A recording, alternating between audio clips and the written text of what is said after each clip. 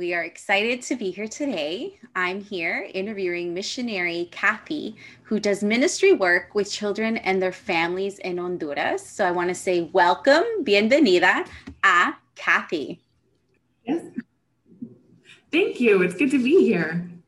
Awesome. So our church supports Kathy, and we want to hear today about her ministry overview, about what she does and what she's been called to do in Honduras. Okay, so my name is Kathy Meisen. I serve as the director of a ministry called Schools of Hope here in the capital city of Tegucigalpa, Honduras. Our main focus, our passion, our vision is to bring hope to children specifically, but also the communities where they live. And so 10 years ago, our ministry started teaching Bible classes in schools and partnering with communities. And really over the past 10 years, we've just increased our impact, not just in the public schools, but now working in partnership with communities, installing filters, teaching Bible classes, nutrition, tutoring. And it's really exciting to see because so many families struggle to provide, and we get to just come alongside them and partner with them. So that's what Schools of Hope is about. And I'm excited that I have the opportunity to serve here. Now, Kathy, could you tell us how you started in this ministry and how God took you to Honduras? Sure. So I actually served as a children's pastor in Canada for 17 years. I worked in Windsor and Petrolia and some churches doing children's ministry. I was a children's pastor, but I always had a heart for missions. Since I was a kid, I went to Bible college and studied to potentially be a missionary one day. And I just never felt God's call to go. And in 2014, I think it was in January of 2014, I came to Honduras on a 3-month sabbatical. I had taken a break from my children's pastor job so that I could come and come alongside the directors and the team here at Schools of Hope. And during that time, I had gone on many missions trips. And every time I had gone, I had always asked God, is this where you want me? And I never felt God say yes, or never felt anything really. I just felt like there was no response. And so I asked the same question when I was here. It was about partway through my 3 months. And I was in one of our church services here. And I remember looking out the window of the church, and it had an amazing view of the entire city. And I asked God, I said, is this where you want me? And within minutes, I just felt a complete peace flood over me, and God say yes.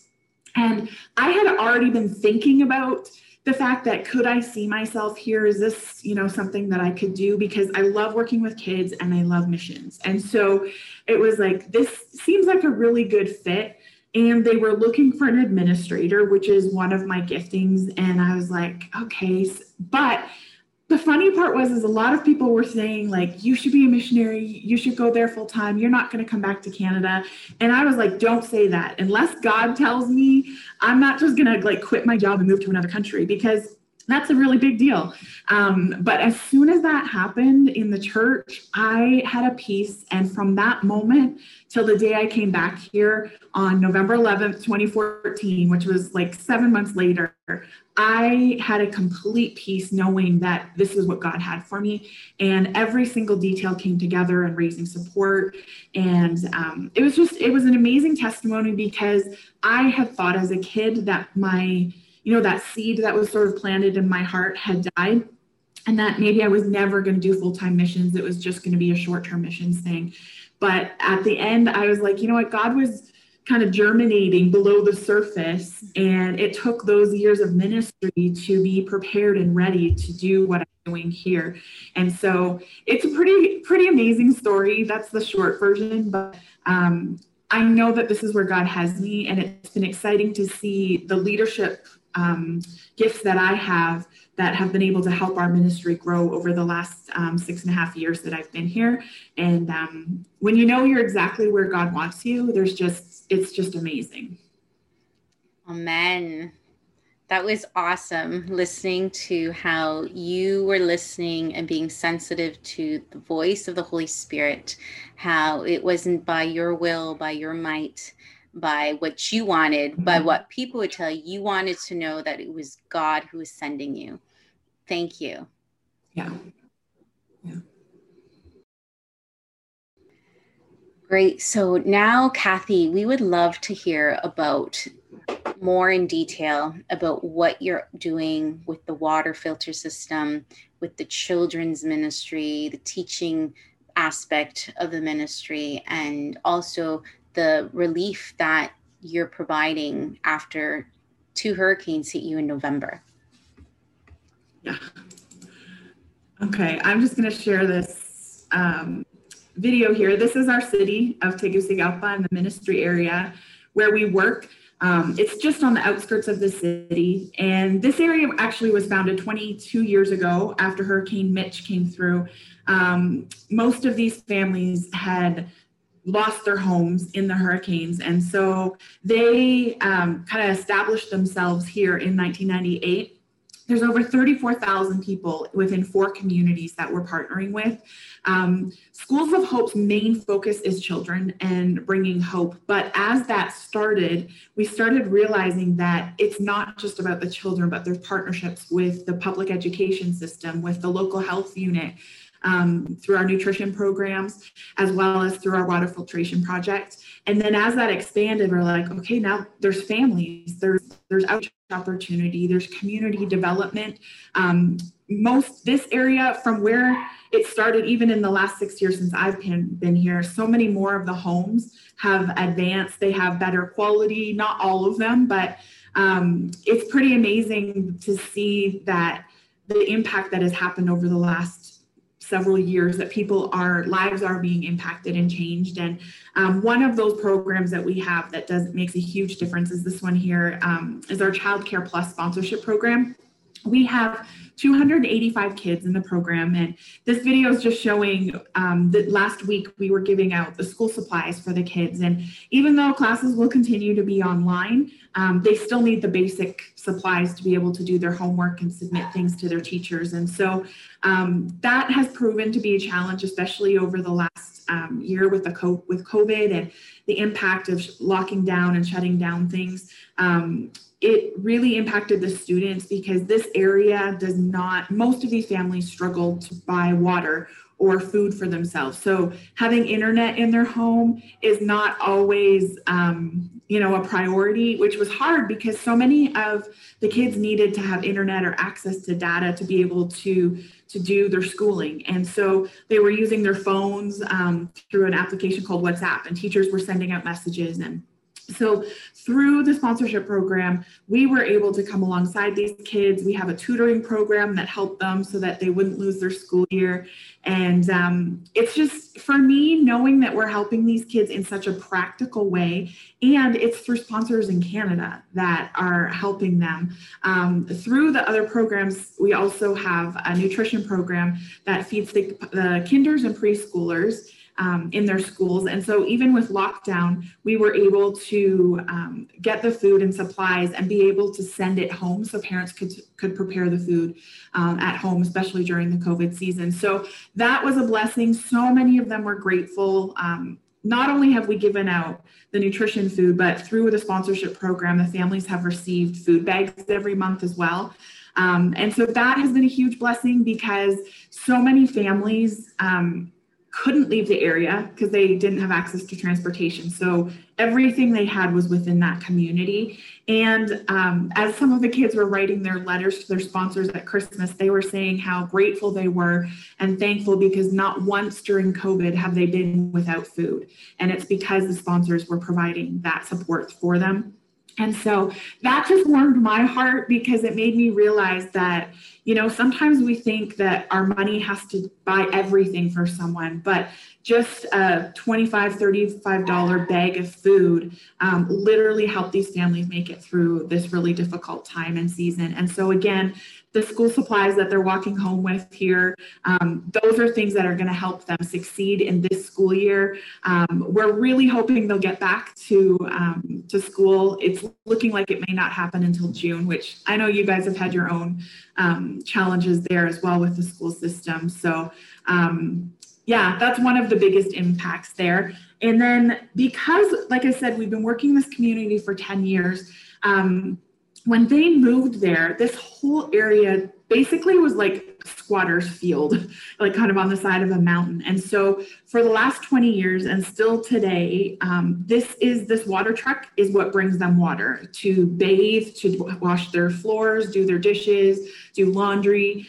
And for many families, if they have the money, they will buy like the bottled, I think it's a Culligan in Canada or whatever, but they'll buy the 5-gallon jugs of water, but they're more expensive than this potable water. And so a lot of families were struggling with bacterial infections, diarrhea. We attempted to on the side of the mountain back in 2016.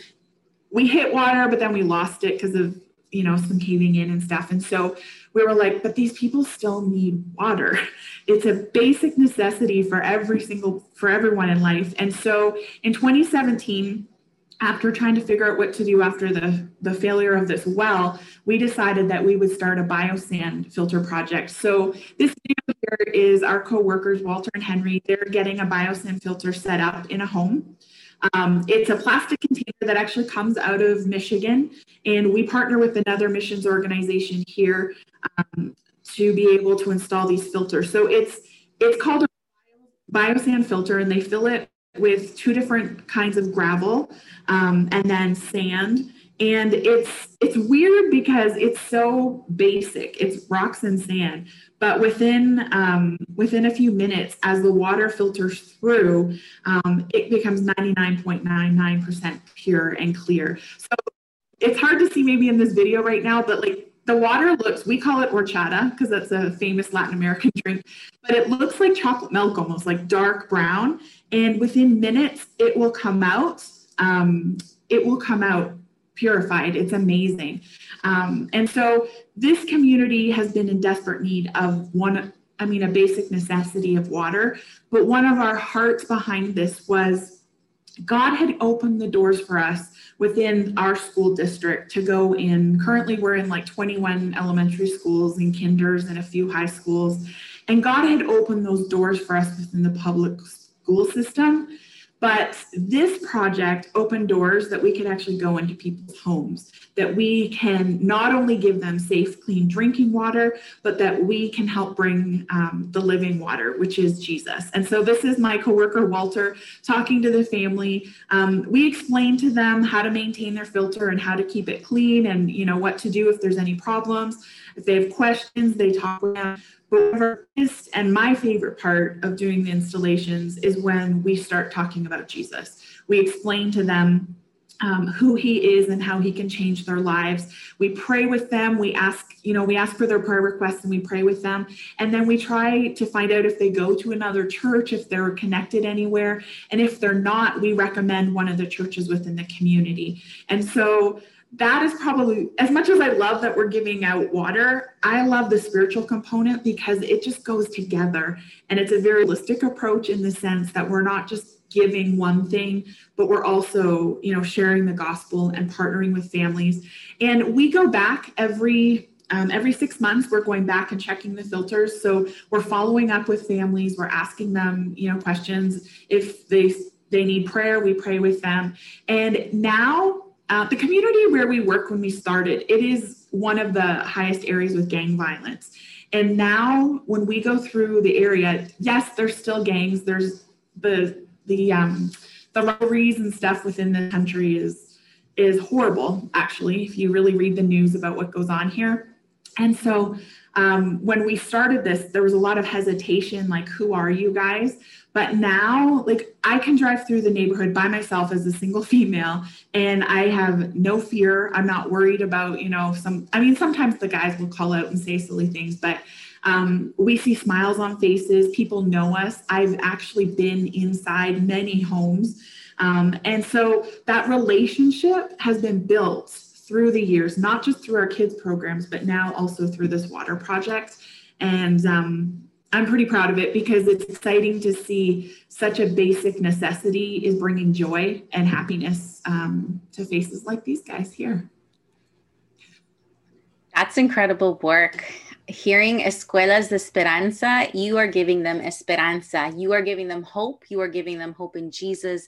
And it's thrilling to hear about your passion for that in the end, you love community building, you love people to know of what you guys are doing, and you want to help them, you want them to feel loved, but you want them to know that the root of that love and the source of that love comes from above. It comes from Christ. So thank you for that wonderful work that you're doing, for the wonderful message, and for that desire and passion that you have that is contagious for other people.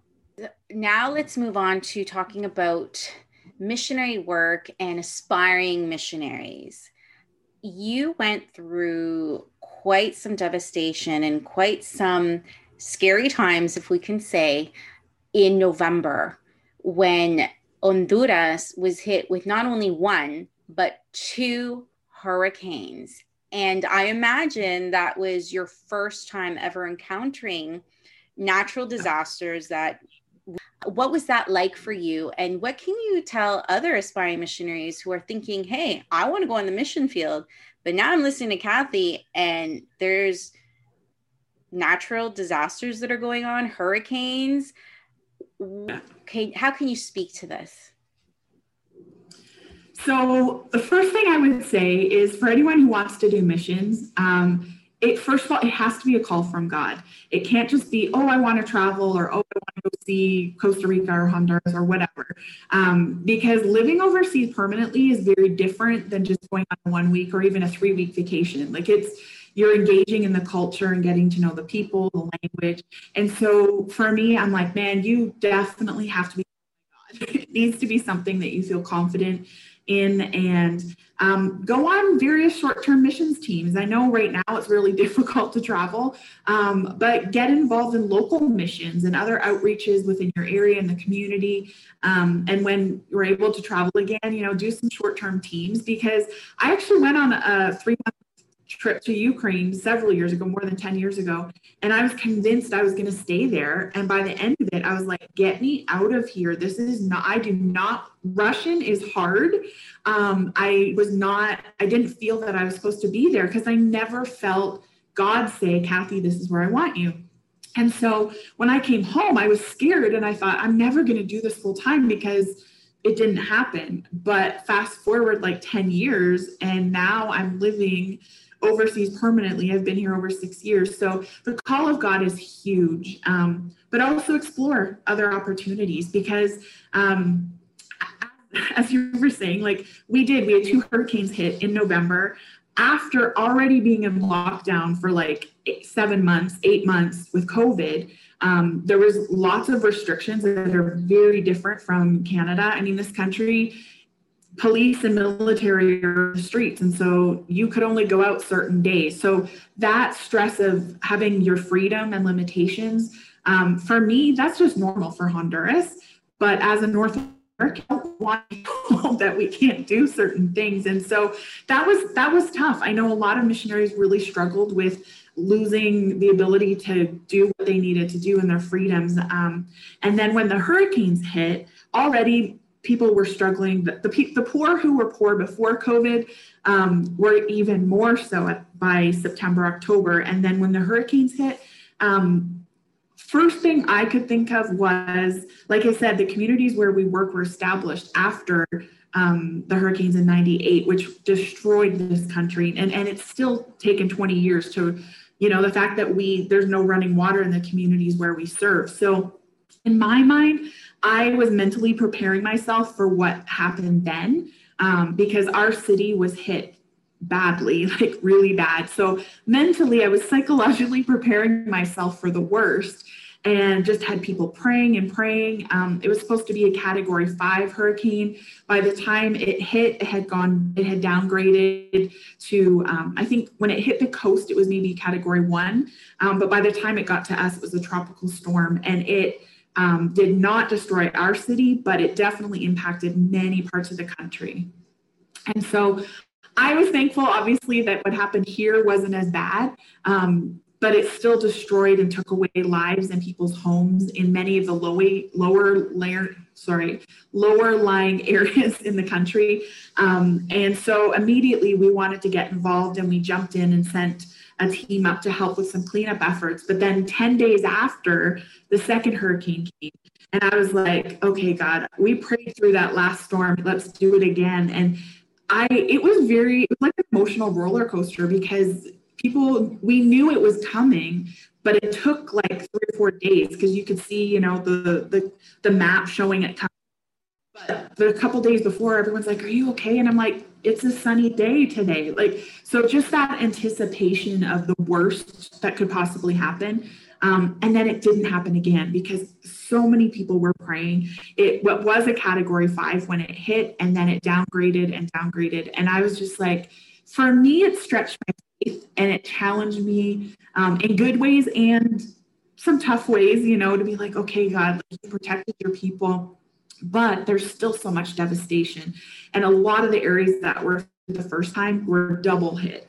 And so just to connect it with some of the stuff you guys are even hearing in the news about the caravans and the immigrants wanting to come through the U.S. and stuff, it is such a real situation for so many Hondurans. They lost everything. I mean, we've been down there 4 times to help with cleanup and efforts. But people have lost, they don't have their jobs because so many people lost businesses because of COVID. And then when the hurricanes came, even more have lost jobs. They can't pay their bills. They don't have access to, government funding we didn't get any CERB checks or anything here. Like there's certain benefits that we get as Canadians. It just doesn't exist here. And the government does help, but there's so much corruption that you just don't know what's really happening. And so coming alongside my Honduran family, my staff, my team, and, wanting to pray with them and pray that God will keep them safe, that he'll continue to provide. It's emotionally draining. I won't lie. In December, I was fried. I was so exhausted. We were able to continue ministry. It looked a little different during the COVID season. And even still, we're still making adjustments.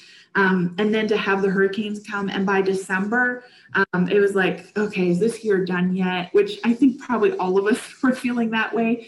But there was just some other cultural aspects to it that I thought, man, I need this time. I need a vacation. So I was happy to be able to go see family over the holidays. But making a commitment to being a missionary it's a big commitment. It's not just a short-term thing.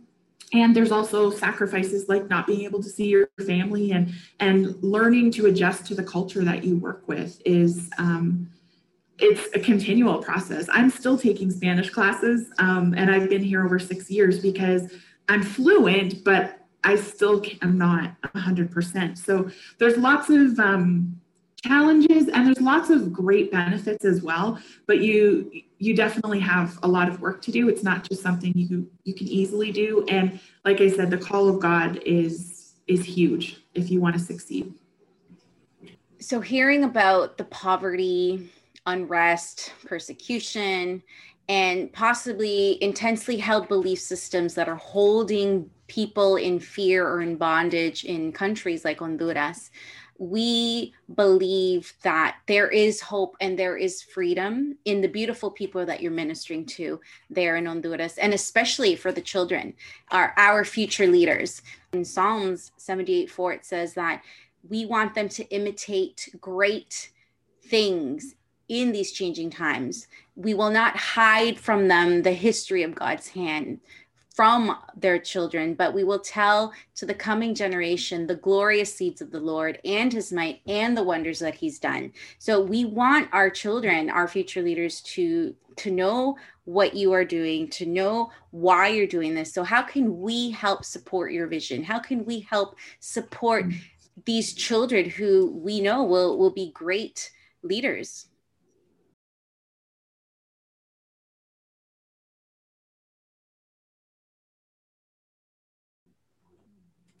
That is awesome. I mean, honestly, I truly believe that it is the power of God that's going to change lives, which is why we want to invest in the children. We want to see their lives transformed and changed. And one of those big areas is through our Child Care Plus sponsorship. You're helping a child and their family succeed. We want to see their lives change. We have seen that. Actually, some of our graduates now work for us and they're investing back into some of the programs that we do. So by sponsoring a child, you're not just helping that one child, but their family.